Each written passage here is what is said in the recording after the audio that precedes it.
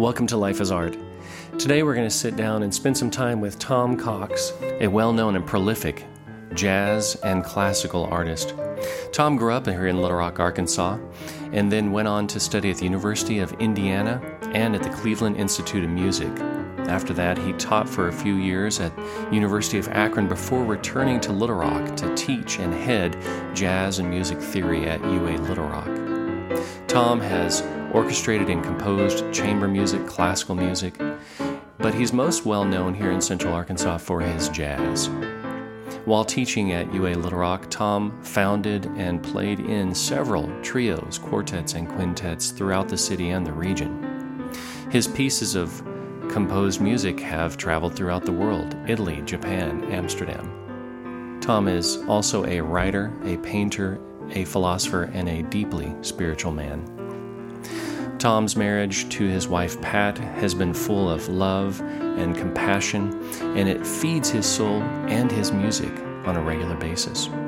Today, Tom's going to share with us about what it is to compose, how creativity plays a role in daily life, his spiritual practice of journaling and meditation.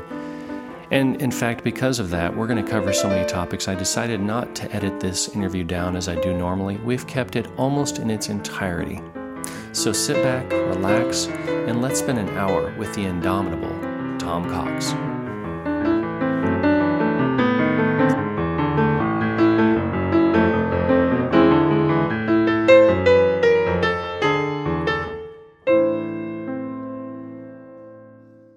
So I wanted to spend some time with you, really just kind of diving into your breadth of passions.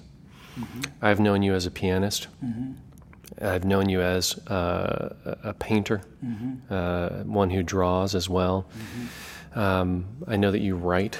Mm-hmm. And what I do know about all artists is if they allow themselves enough time, that passion continues to only grow. Yeah.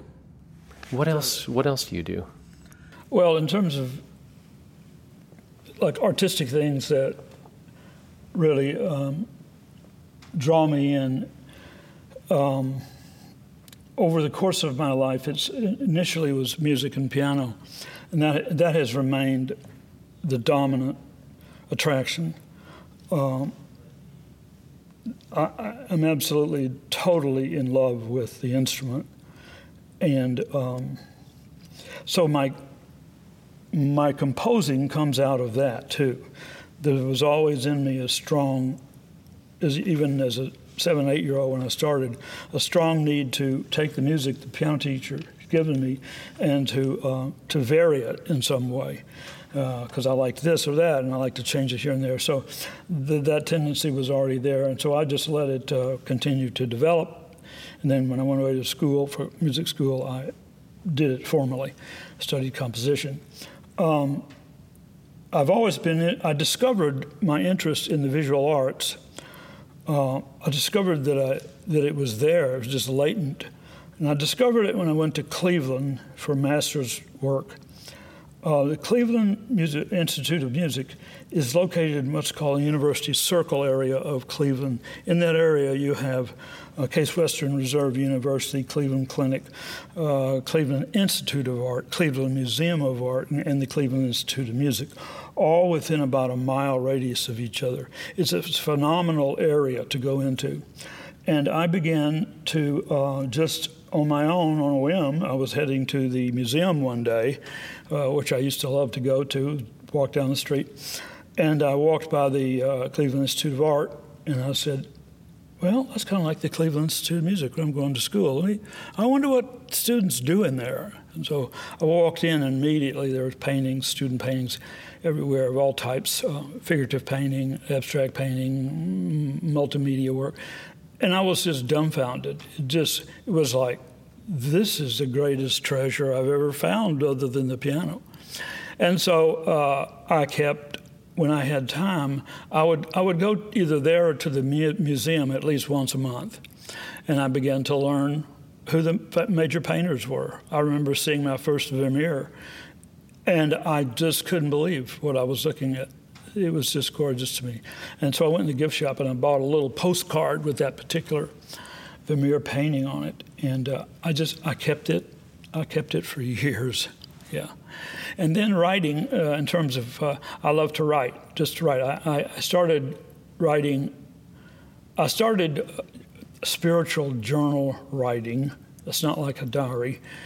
When I was about 40, and I still write every day in it. And I have every journal going back to when I was 40 years old. I'm 72, and you can most date you could pick. I could find it in one of my journals and tell you what was going on internally in the internal dialogue with me or whatever. It does reference some facts that happened that day, but only generally if they're related to something interior that is important for me to hold on to.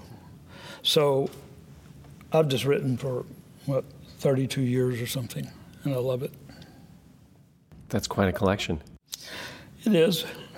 Let me ask the thoughtful question, because I know that you're no stranger to, let's say, loss and things of that nature.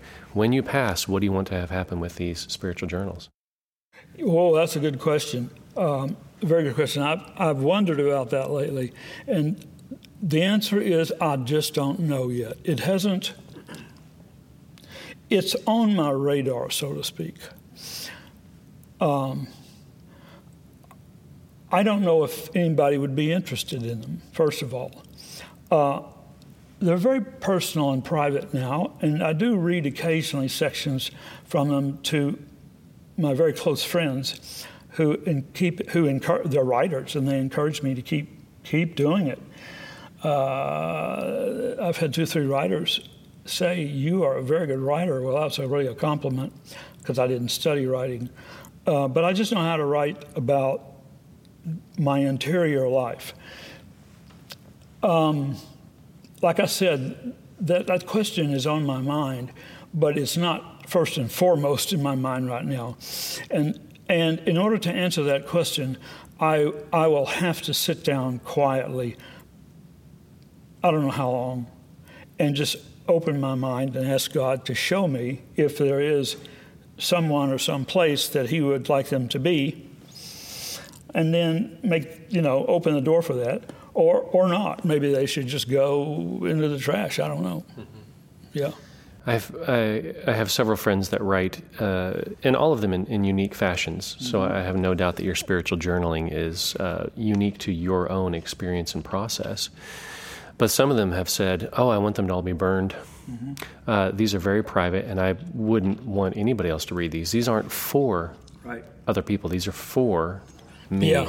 And I lean in that direction. However, I have had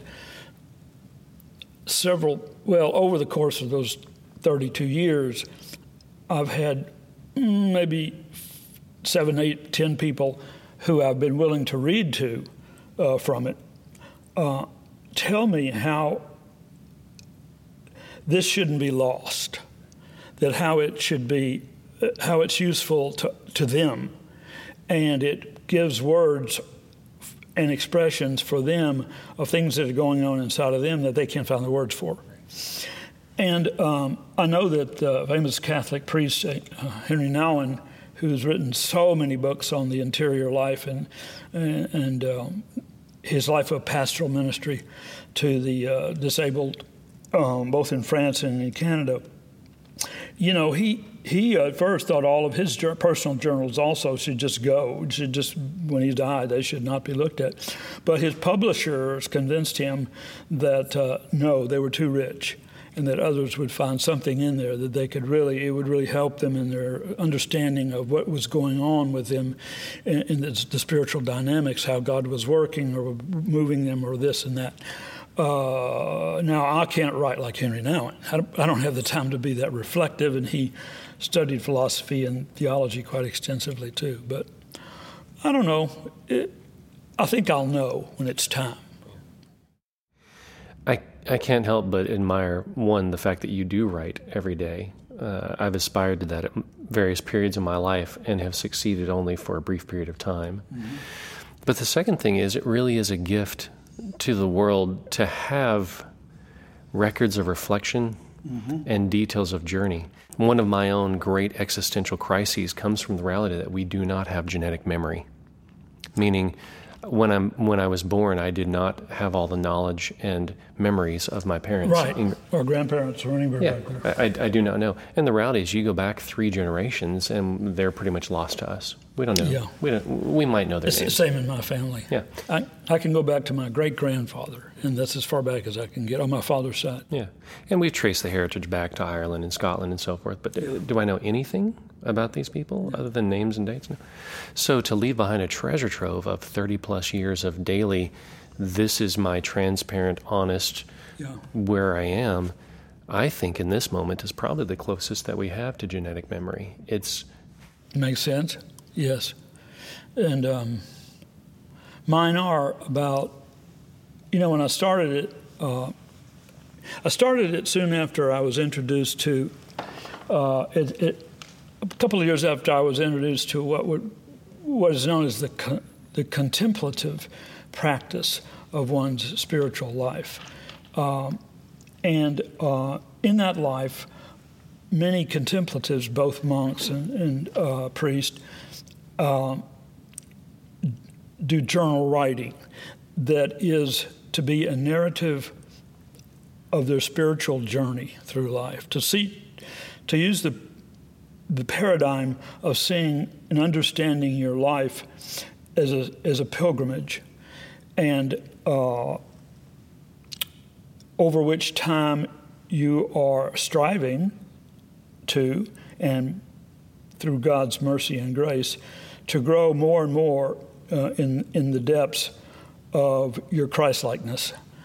And so the journal becomes a record of that seeking day by day, and what you can look back on and see that, in fact, how you have moved. There's been movement, and it can be in it. And so in it, you can put a number of things related to the spiritual life. You can examine, for instance, have you become more patient?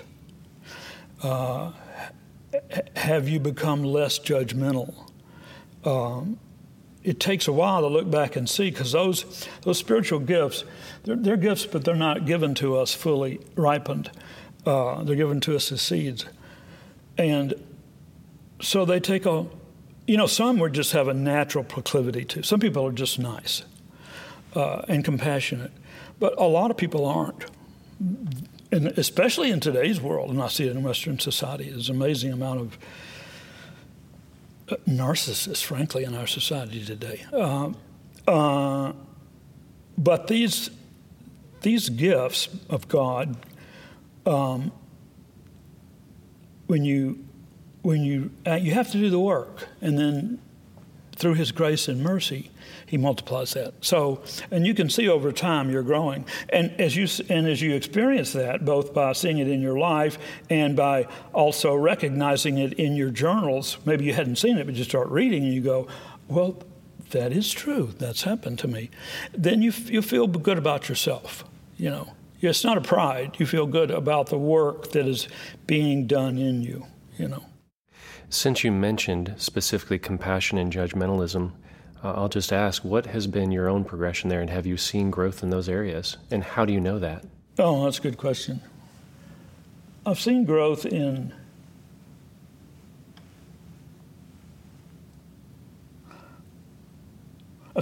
love. Now, the most growth I've seen in love has come about, one, through a person, and that's my wife, who I fell in love with very quickly, and she with me. And I have experienced a greater and a deeper love for another human being, in her being that, than I ever imagined even possible, that I could ever even have thought about. And we've been married 32 years.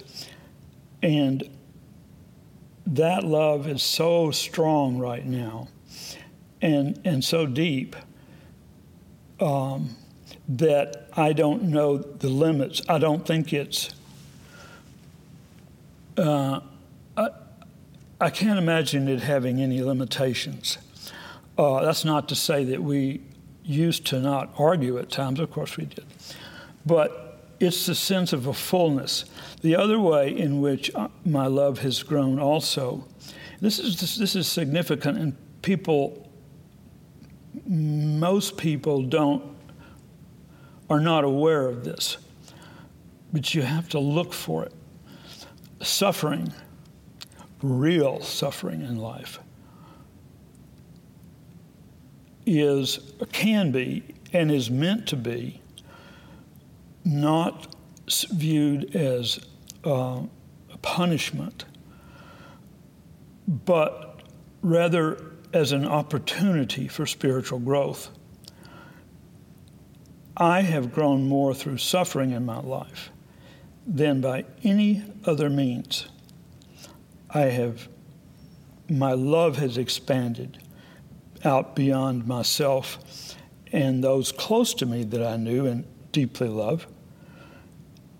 And every time I would go through a period of intense suffering, when I would come out of it, my degree of love and compassion would have been broadened and deepened, extending out to people I didn't know within my community. Truly noticing a shift between I'm really concerned about that person, to something more, to like, they're on my mind. I'm really concerned about them. Wonder if there's a way I can help or something like that. To people I don't know. Yes, I'd say, all of us are judgmental. We're just that way by nature and also by nurture. I have become less judgmental, definitely. I don't think I was ever a real judgmental person, to much of a degree. But to what degree I was, even that's changed now. I sort of there's a poem by Rumi that I really like that sort of expresses this. The poem is short and it goes like this. There is a field in which there is no right doing and no wrong doing. I'll meet you there.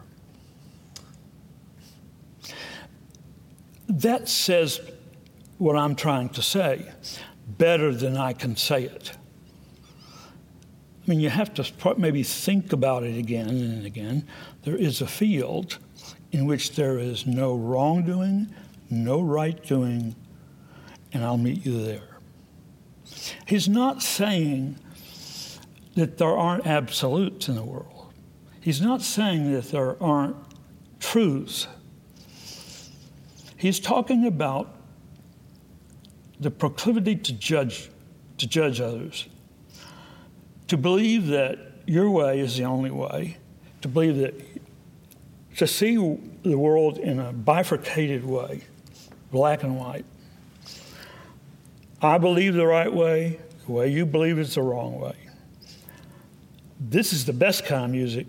Your music is no good. In other words, everything gets thrown into good or bad, black, or there's no gray in that kind of thinking. And so consequently, those kind of people really never, even though they may know each other and see each other frequently, they never really have what a real relationship is, because their judgmentalness gets in the way of their ability to hear not only what the other person is saying, but to experience it not just intellectually, not just hear the word, but to really experience something of where those words are coming from, experience that in their own interior being. That's relationship. And I think that's what Rumi's talking about when he says there's a place where there's no right doing and no wrongdoing. He's talking about the field where we can get to in our spiritual growth, where we can meet anybody where they are and not label it. Listen to them. And that when you can do that, you find that you are a lot more like that person than you are different from them. And it doesn't matter what race, religion, socioeconomic level of wealth, middle class, poverty you come out of. It doesn't matter. Every human being has intrinsically the same basic needs. The first one being for self-dignity as a human being. For others to respect their dignity as a human being. That's just one of many. And often we don't do that either. Okay, I'm not going to go on with that. Well, those are some profound thoughts. You say you're not going to go on with that, but I feel like we could probably spend days there if we really wanted to. We could. You and I could. Because I know you have a lot of thoughts on that too. Yeah. I know you just well enough to know that there's a lot under the surface of you that is worth getting getting to. And I know that because I know your family, and I know that because there's some people you can be around and you can just pick up on. If you're an intuitive person, then you just intuit that there are experiences that this other person has had in which they have grown from them, and they are conscious of that growth, and they can talk to you about them. And from that, they are like little gems that you can take and make your own life better, make your own self, better. I like to think that we all aspire to that concept of making self better. And you mentioned the ability to talk about, to be aware of and to talk about one's growth. And I find that in itself is one of the great lifelong challenges, which actually excites me. Yeah, me too. Of not just becoming more aware of what obstacle am I facing, how far have I come, but how do I now articulate in a way that is meaningful, not just to me, but to those around me, that I can share my very personal experience, which is at the same time deeply universal. Exactly. That's it. Yeah. I think my reluctance to do that with my journals has been from a kind of, not so much from what one might call, not from fear, and not from shyness, although I'm not shy, I'm just sort of introverted. It's more from, when you open that up to other people, you're letting yourself be very vulnerable. Yes. And so I found at first I didn't want to be that vulnerable because I wanted to keep this process going. But as I've aged and gotten into my 70s, I'll let go of a lot of the... one of the things I've worked on is letting go of, since I was 50, is letting go of a lot of the internal dialogue in which you are always measuring yourself against someone or some other group, and trying to determine if you're making a positive impression on them, or if you're getting through to them. And so your sense of, you have not owned yourself yet for who you are. And it's possible that's because you have not become the self that is there and you have not matured into the one in which you were always intended to be, because it's called the true, in contemplative language, that's called the true self versus your false self. The false self is Paul called it your old sin nature. But it's your old self. There's a true self that God knows and has always intended for you to become. And as you continually, in a conscious way, work on your spiritual development, it impacts every aspect of your life. It changes you psychologically. It certainly changes you relationally, changes the way you think about yourself. It changes you in terms of where you're grounded. Am I grounded in the opinions of others, or am I grounded in something that is eternal? And when you're grounded there, then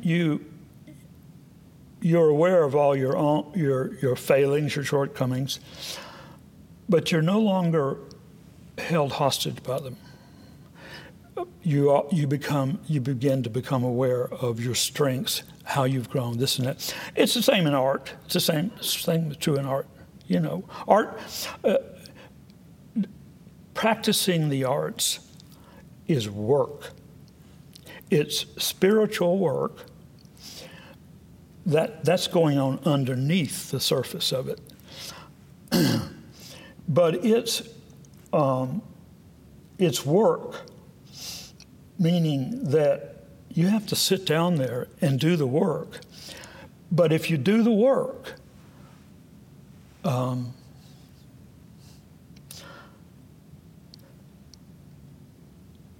God has created us to be creative persons. If you do the work, He blesses that work.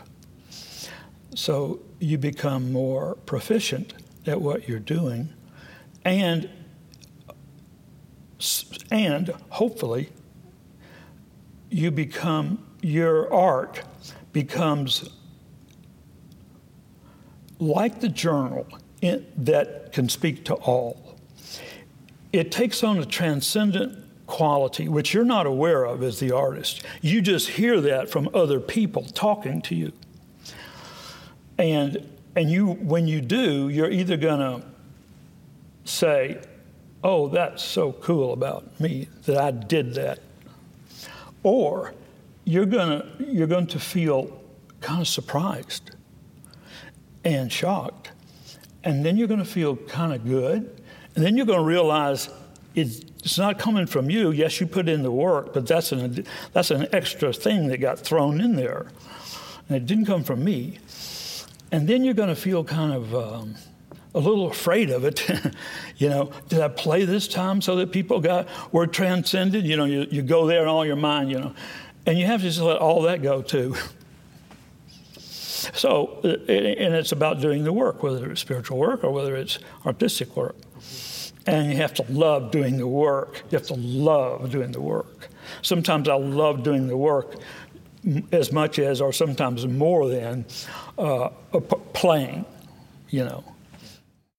There is something deeply profound about doing the work, as you say, practicing the same lick over and over until it gets there.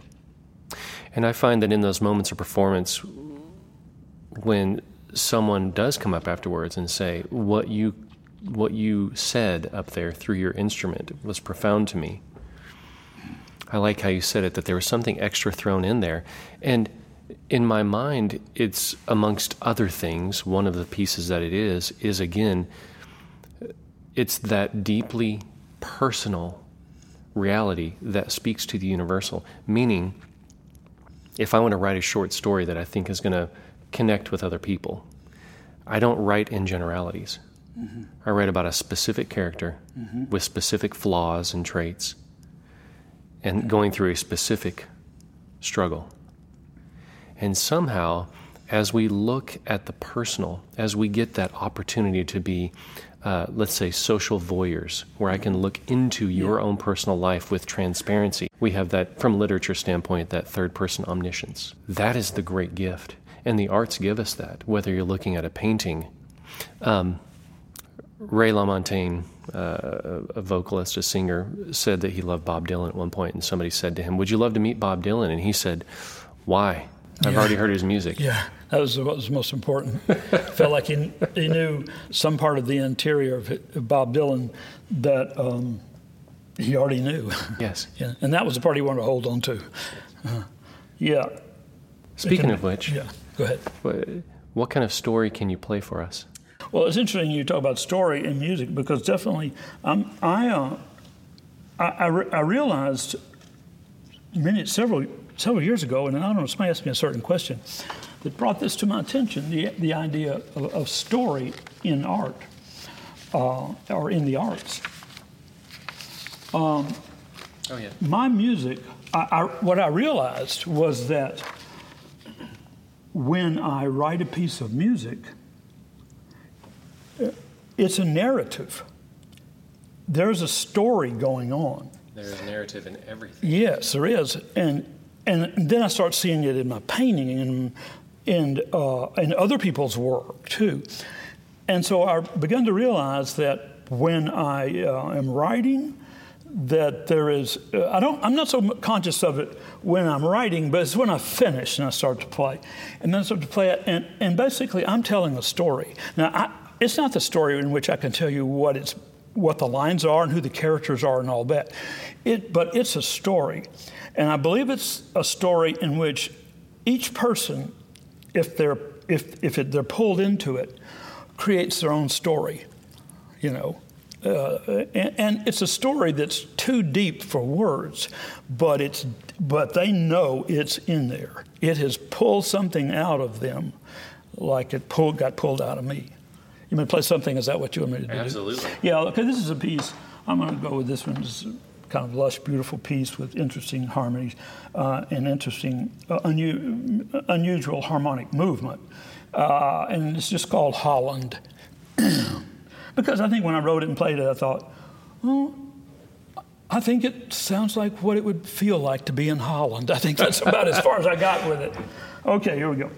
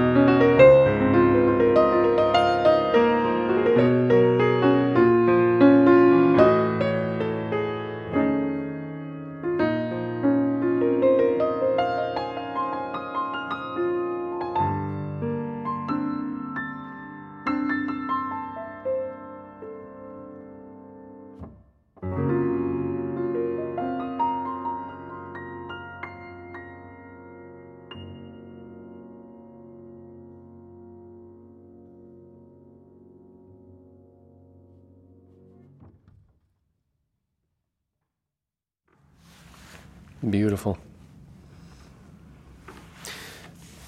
Are you familiar with TED Talks? Yeah, oh yeah, oh yeah. There's one, and I hate when somebody's talking and I'm on my phone or vice versa, but as you were talking, I was looking for this one TED Talk. There's a gentleman named Benjamin. I think his last name starts with a Z. He's a composer of some kind. He'll come to me later. He says, he talks about one cheek playing at the piano. One cheek? One cheek, where you're leaning to the side and only one cheek is on the bench. I was thinking of the wrong cheeks. And what he says is, when you're playing a piece, if you're just going through the motions of pushing down keys and vibrations are happening and that's all that it is, where's the story? Where's the narrative? Yeah. And he said when you really get into a story, you start to engage. Just like when you're listening to a speaker, you start to lean forward in your chair and listen and interact. And as you're telling the narrative across the keyboard, you can't help but lean into it. Oh, yeah. You have to move. It's movement, Yeah, it's just, and it comes... with me, it comes without, you don't think about it. It's just, it's happening, but you're not aware that you're moving, your body's moving. You're just following this story where it's taking you. And like every time I play a piece, I don't know where, I know what the melody is, and I know what the harmony is going to be, and I know the tempo I want to take, and I know the time signature it's in. But in terms of even how I interpret that phrase or that written down melody and harmony, it will vary. I'll leave myself a lot of latitude to vary whether I keep that phrase in tempo or whether I not make it more rubato. You can do that as a solo pianist. Now, if I had a bass player working with me, or horn player, then I got to read what's on the page because he can't read my mind. But the beauty about playing solo piano, and that's the beauty about the instrument itself, is that it's got everything. And the only drawback is that you can't carry the one you love the most with you. You have to take what's there when you arrive, Fortunately today, here at Stella Boyle Smith, I've played on this Steinway many times. It's a beautiful instrument. Yeah. And again, we're sitting in the UA Little Rock campus at the Stella Boyle Smith Hall on a Steinway that was just recently tuned, I think. It sounds like it. About a week ago, something like that. Beautiful. Sounds great. So within that, I don't want to quite give up on the concept of narrative yet because I think there's such a richness within that. And you had said, and I totally not only agree, but I love this concept that each individual listener brings their own. So you called this Holland because you thought that perhaps it sounds like what it might feel like to be in there in that moment. As a listener, I tend to engage just with that. Instead of trying to control the narrative, I allow whatever's being performed to create images and feelings and emotions. Yeah. And without knowing what I'm doing, I suspect I'm obviously drawing on past experiences. And I smell things and see things. Same thing happens to me, and that was the first transcendent realization that I ever had regarding playing. So one day I realized, somebody asked me a question. I think they said something like this to me when I was in my 40s. What are you thinking about when you're playing all those notes and that stuff? What are you thinking about? And I had to stop. I'd never been asked that question. And what immediately came to my mind, and I knew when it just immediately came, that's something I trust a lot, that intuition. That what came to my mind is I see paintings. It was later that I realized that there's a narrative there also that I am describing, but not with specifics. But what I often see when I'm playing, especially the music I write or new music, is some kind of a painting. I'm looking at a painting, but the painting is not static. It's sort of morphing, and there are colors. Sometimes there are very definable. It's usually it's always an abstract painting, but sometimes it's geometric in its abstraction. Sometimes it's playing with colors that push and pull and stuff like that. It can be a variety of different kinds of abstractions. But that is not forward in my consciousness when I'm playing. But when I have finished playing, then I have an awareness that I've been looking at a painting, and what its colors were. And if only you had the ability to then project that onto a canvas or print it out. Let's connect your brain via Wi-Fi to that printer and print out that painting for today. But it'd be different every time. Yeah. Same song would never come out the same way twice. Yeah, that's right. Mine don't. Do those different colors and the way they push and pull and those feelings and emotions, do they have different sounds? For example, if I said a wide brush stroke of red fading into white, is there a certain sound that might have? No, not for me. But I know what you're talking about. Kandinsky, the famous painter, strongly believed that certain colors represented certain emotions. And he would intentionally, in his paintings, and he was an abstractionist, but using geometric forms, beautiful, and he had a beautiful sense of form in his pieces. And that's real important to me as a composer and as an improviser. I want to create a well-balanced form, both in the written piece and in the composition. But Kandinsky strongly believed, and he tried to teach others that it was there, they just couldn't see it, that certain colors represented certain emotional states. But what psychologists later learned is that in general, that's not true. Different people can react to red in different emotional ways, that sort of thing. So, no, I don't. But I don't do that. But what I do is I listen to speech, I listen to language, and I will try to imitate what I heard somebody say. For instance.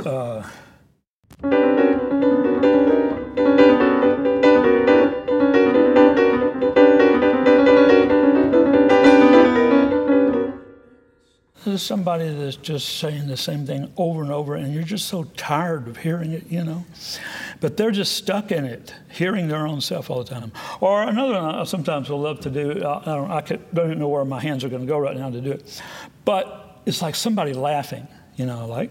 Or like makes me laugh. You just said. That's what you did. I did. Yeah. I did. Can you write that out on some sheet music for me so I can? I will have forgotten it in 10 minutes. Music is language, and I found this in various countries, as I'm sure you have too. It's so incredibly universal. Oh, yeah.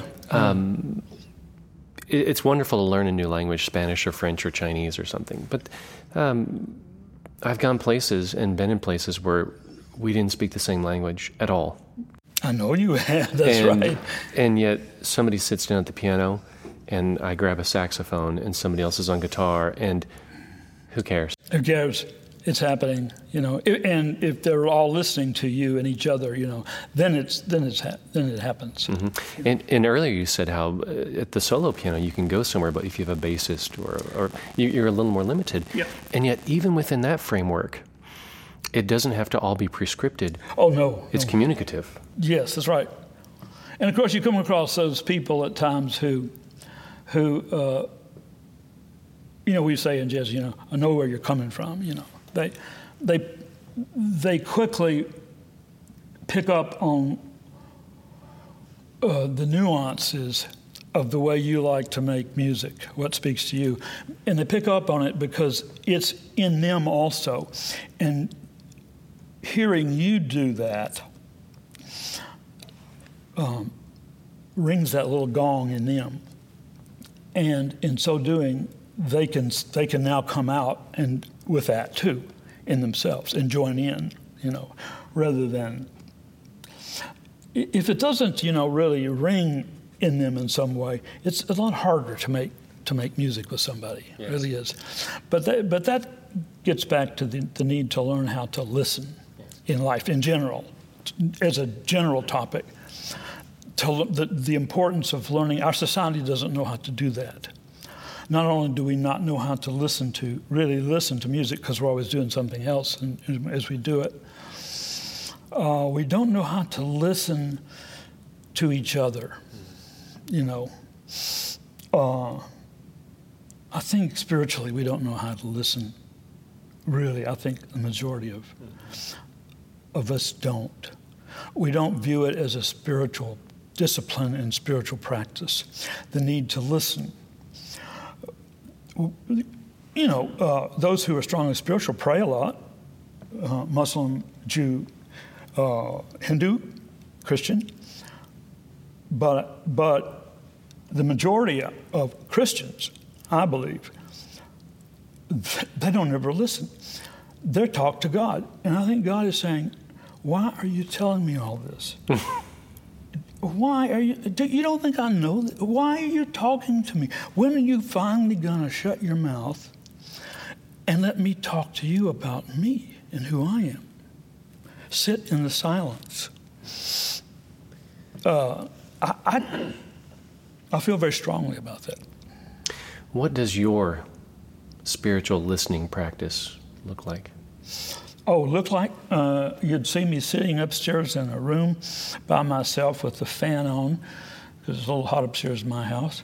You'd see me there at 3 o'clock every afternoon, sitting in a comfortable chair with my eyes closed, perfectly still, for 25 to 30 minutes. You also would see a 30 to 45 minute time period, either right before I went into silent meditation, or right after it. And for me, it works better right before, in which I would be slowly reading something from some devotional literature, but more often than not from the Word of God. And I don't read a large passage. I read real slow, looking for and waiting for that one word or sentence to jump out at me. And when that happens, that's when I stop. And then that's when I start a certain kind of praying that's called Lectio Divina, which just means bringing what you've read, Latin, Divina, divine, bringing what you've just read to the divine, allowing the divine to then open that up to you as being more than just words, more than just a story. How is that story relevant to you in your life now? I think the same thing, I know the same thing happens to me when I'm painting. I'm listening when I'm painting. I'm listening when I'm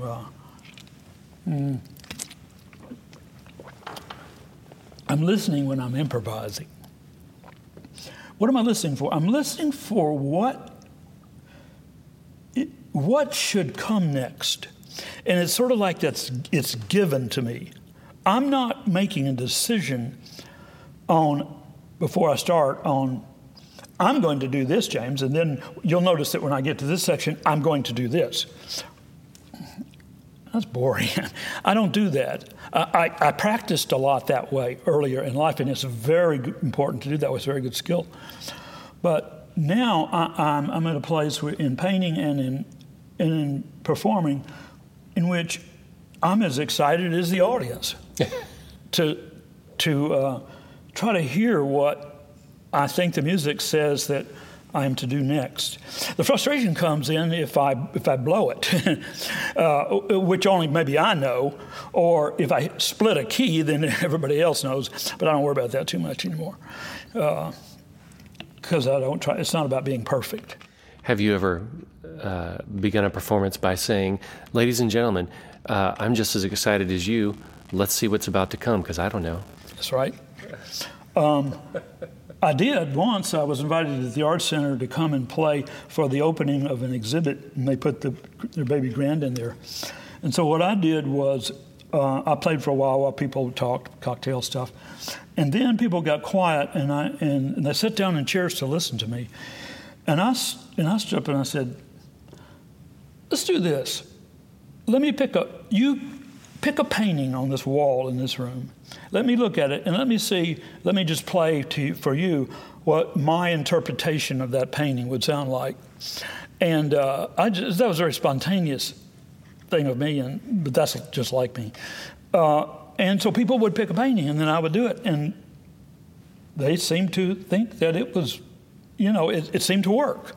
And so I really had a lot of fun doing that. Got me excited about doing that. What a fun change of mind where often if, let's say we're taking an art class, and the teacher says, I want you to explain and interpret this painting for me in 250 words or less. First of all, it's difficult because we're looking for the common language of the art world, color and line and space and shadow and light. Yeah. What if instead we said, bring your art form to it and interpret? You see, the problem with, I think it's important that we have good writers who are able to use language, the language of whatever country they're from, in such a way as to where they can really take us beyond just the line and the color and the basic elements of art, of visual art. They can talk about them, but yeah, they're going to talk about them. But what works best for me is those writers who who can bring you into that work of art metaphorically. Then I experience, I haven't seen that art, I'm just reading something in a book. Or maybe it's on the plate next to the page I'm on. But it's when they write that way that I can find the language to best express in language, in spoken language, written language, what that piece seems to, the essence of that piece seems to be. It always will come up short because the art itself is the word. And anything else after that is less than. But some writers can come close to bringing you in there. And so it's the same as true with music. You can't say, well, what was that piece about? Or why'd you do this there and that there and this there? Well, the music has to, if you're asking those questions, then you're not listening to the music, Now, a good writer can talk about how he structured the piece very well, balanced all that, but then he has to go beyond that so that you... And I found that that metaphor is the way. And that's why poetry is so great. Tom, I've enjoyed this more than you can possibly know. Thank you for your time. Thank you, James. I've enjoyed it too. Thank you very much for inviting me. Yeah. Thank you for listening to Life as Art. As always, if there are people that you care about that you think would enjoy this program, share it with them. They can subscribe by going to lifeasart.us, where they can also find random essays and thoughts, but more importantly, connect with the community at large and listen to previous podcasts. Thank you for listening, and we'll see you again next month.